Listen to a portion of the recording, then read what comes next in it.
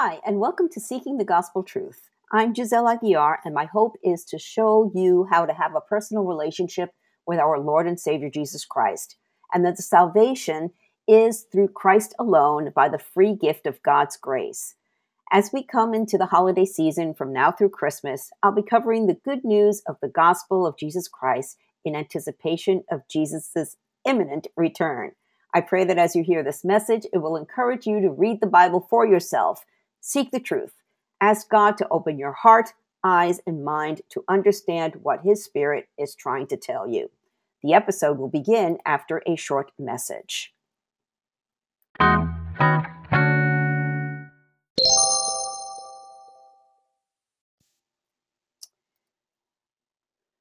Like it was in Noah's day, when will the kingdom of God be here? Bible prophecy is God's warning to mankind to repent, to get right with God, or face the consequences. The sad thing is that people in Jesus' day didn't get it, and people today still don't get it. Are you right with God? Here in Luke chapter 17, Jesus talks about forgiveness, faith, and the future. And the Pharisees still didn't understand. Let's dig in. Luke 17. One day, Jesus said to his disciples, "There will always be temptations to sin, but what sorrow awaits the person who does the tempting? It would be better to be thrown into the sea with a millstone hung around your neck than to cause one of these little ones to fall into sin, so watch yourself." If another believer sins, rebuke that person. If there is repentance, forgive. If that person wrongs you 7 times a day, each time turns again and again, ask forgiveness, you must forgive. The apostle said to the Lord, "Show us how to increase our faith." The Lord answered, "If you had faith even as small as a mustard seed, you could say to this mulberry tree, 'May you be uprooted and be planted in the sea,' and it would obey you." All right, so Jesus here is saying that it takes a little faith in God to forgive a friend who sins against you. You can't depend on yourself by yourself. You need God's help. It's not easy. I know. I had to forgive a lot of people this past year. Most who didn't know they did anything wrong. I had to forgive them in my heart. Otherwise, I'd be carrying deep anger. That's what Jesus is talking about with the mulberry tree analogy. Anger can dig some deep roots in your soul and make you miserable. But just a little faith in God can help you dig out that anger and find rest and peace. Okay, next section, servants of God. Verse 7. When a servant comes in from plowing or taking care of sheep, does his master say, "Come in and eat with me"? No, he says, "Prepare my meal and put on your apron and serve me while I eat, and then you can eat later."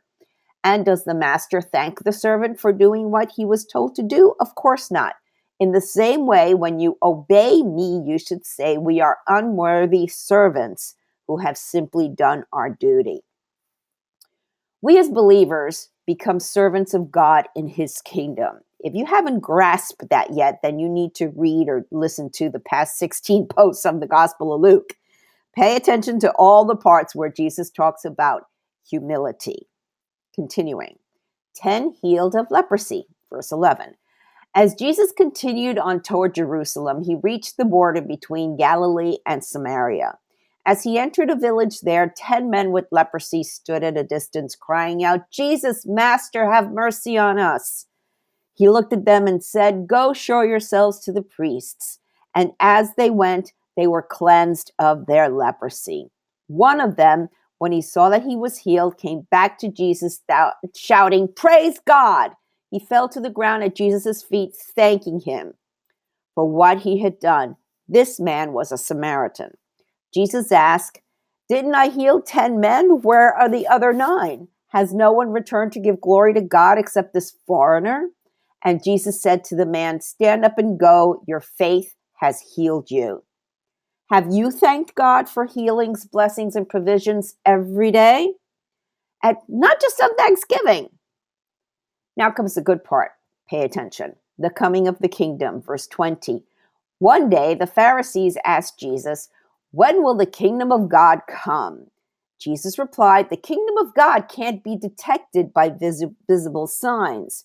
You won't be able to say, here it is, or it's over there, for the kingdom of God is already among you. Then he said to his disciples, the time is coming when you will long to see the day when the Son of Man returns, but you won't see it. People will tell you, look, there is the Son of Man, or here he is, but don't go out and follow them. For as the lightning flashes and lights up the sky from one end to the other, so it will be on the day when the Son of Man comes. But first, the Son of Man must suffer terribly and be rejected by this generation. When the Son of Man returns, it will be like it was in Noah's day. In those days, the people enjoyed banquets and parties and weddings right up to the time Noah entered his boat, and the flood came and destroyed them all. And the world would be as it was in the days of Lot. People went about their daily business, eating and drinking, buying and selling, farming and building, until the morning Lot left Sodom. Then fire and burning sulfur rained down from heaven and destroyed them all. Yes, it will be business as usual, right up to the day when the Son of Man is revealed. On that day, a person out on the deck of a roof must not go down into the house to pack. A person out in the field must not return home. Remember what happened to Lot's wife? If you cling to your life, you will lose it. And if you let go of your life, you will save it. That night, 2 people will be asleep in one bed. One will be taken, the other left. 2 women will be grinding flour together at the mill. One will be taken, the other left. That, my friends, is the rapture. And it's going to happen simultaneously all over the world.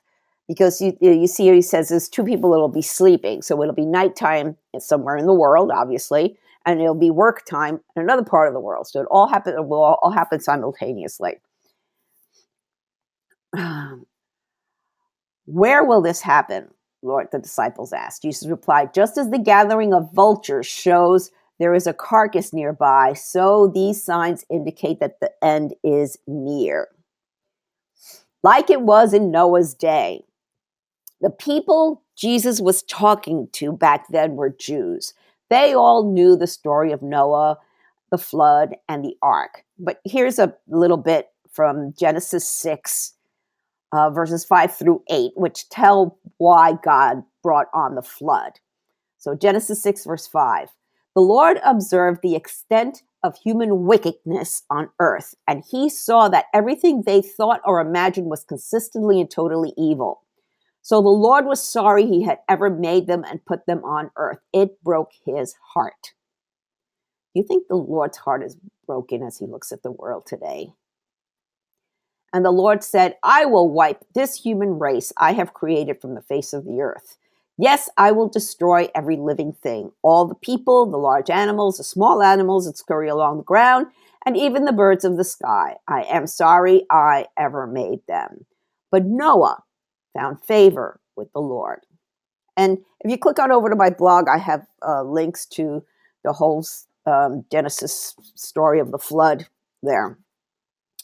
And then Jesus mentions Sodom and Gomorrah, and that's in Genesis 19. And I'll let you read that for yourself since it's for mature audiences. I don't even like telling that story because it's just so grotesque. And but there's a link in my blog to it, or you can look it up. It's Genesis 19. The angels God sent specifically told Lot, his wife and daughters, to leave Sodom and not look back.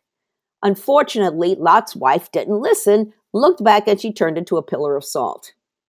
Repenting of your sins is like that. You stop sinning, you leave your old life behind, and don't look back. Look to Jesus. Surrender your life to Jesus. Make Jesus your future and start a new life with him in the kingdom of God. That's what he's talking about when he says, and I lost it, if you cling to your life, you will lose it.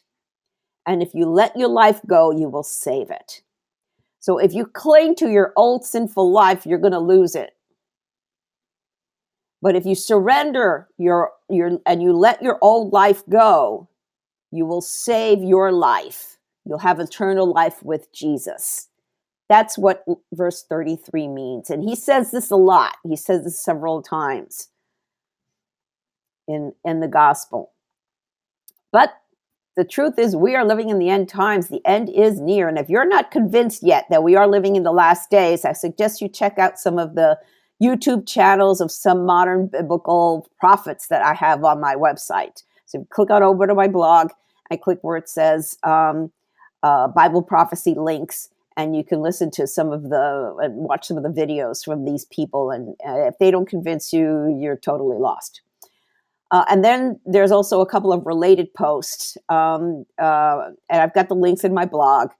It's right now, God is revealing the signs of the times. And then another one, top 10 Bible prophecies that are coming true right now. So where are you? Where are you in this lesson? Are you like Noah and Lot, whose faith was solid and rooted in God's truth? Or are you like the folks who are partying and having a great time and don't care? Or are you like Lot's wife? You know you need to leave that life behind, but you want to look back and see what you may be missing. If you're not sure if you're saved or not, if you truly want to be born again and have the assurance of salvation, receive the Holy Spirit, and get a one-way, nonstop ticket to heaven, and that you won't be left behind at the rapture, which can happen any day now, this is what you have to do. Invite Jesus into your heart. If you don't know how to do that, you don't know what to say, there's a prayer in the show notes, or you can click on over to my blog and click where it says how to invite Jesus into your heart. Soli Deo Gloria. To God alone be the glory.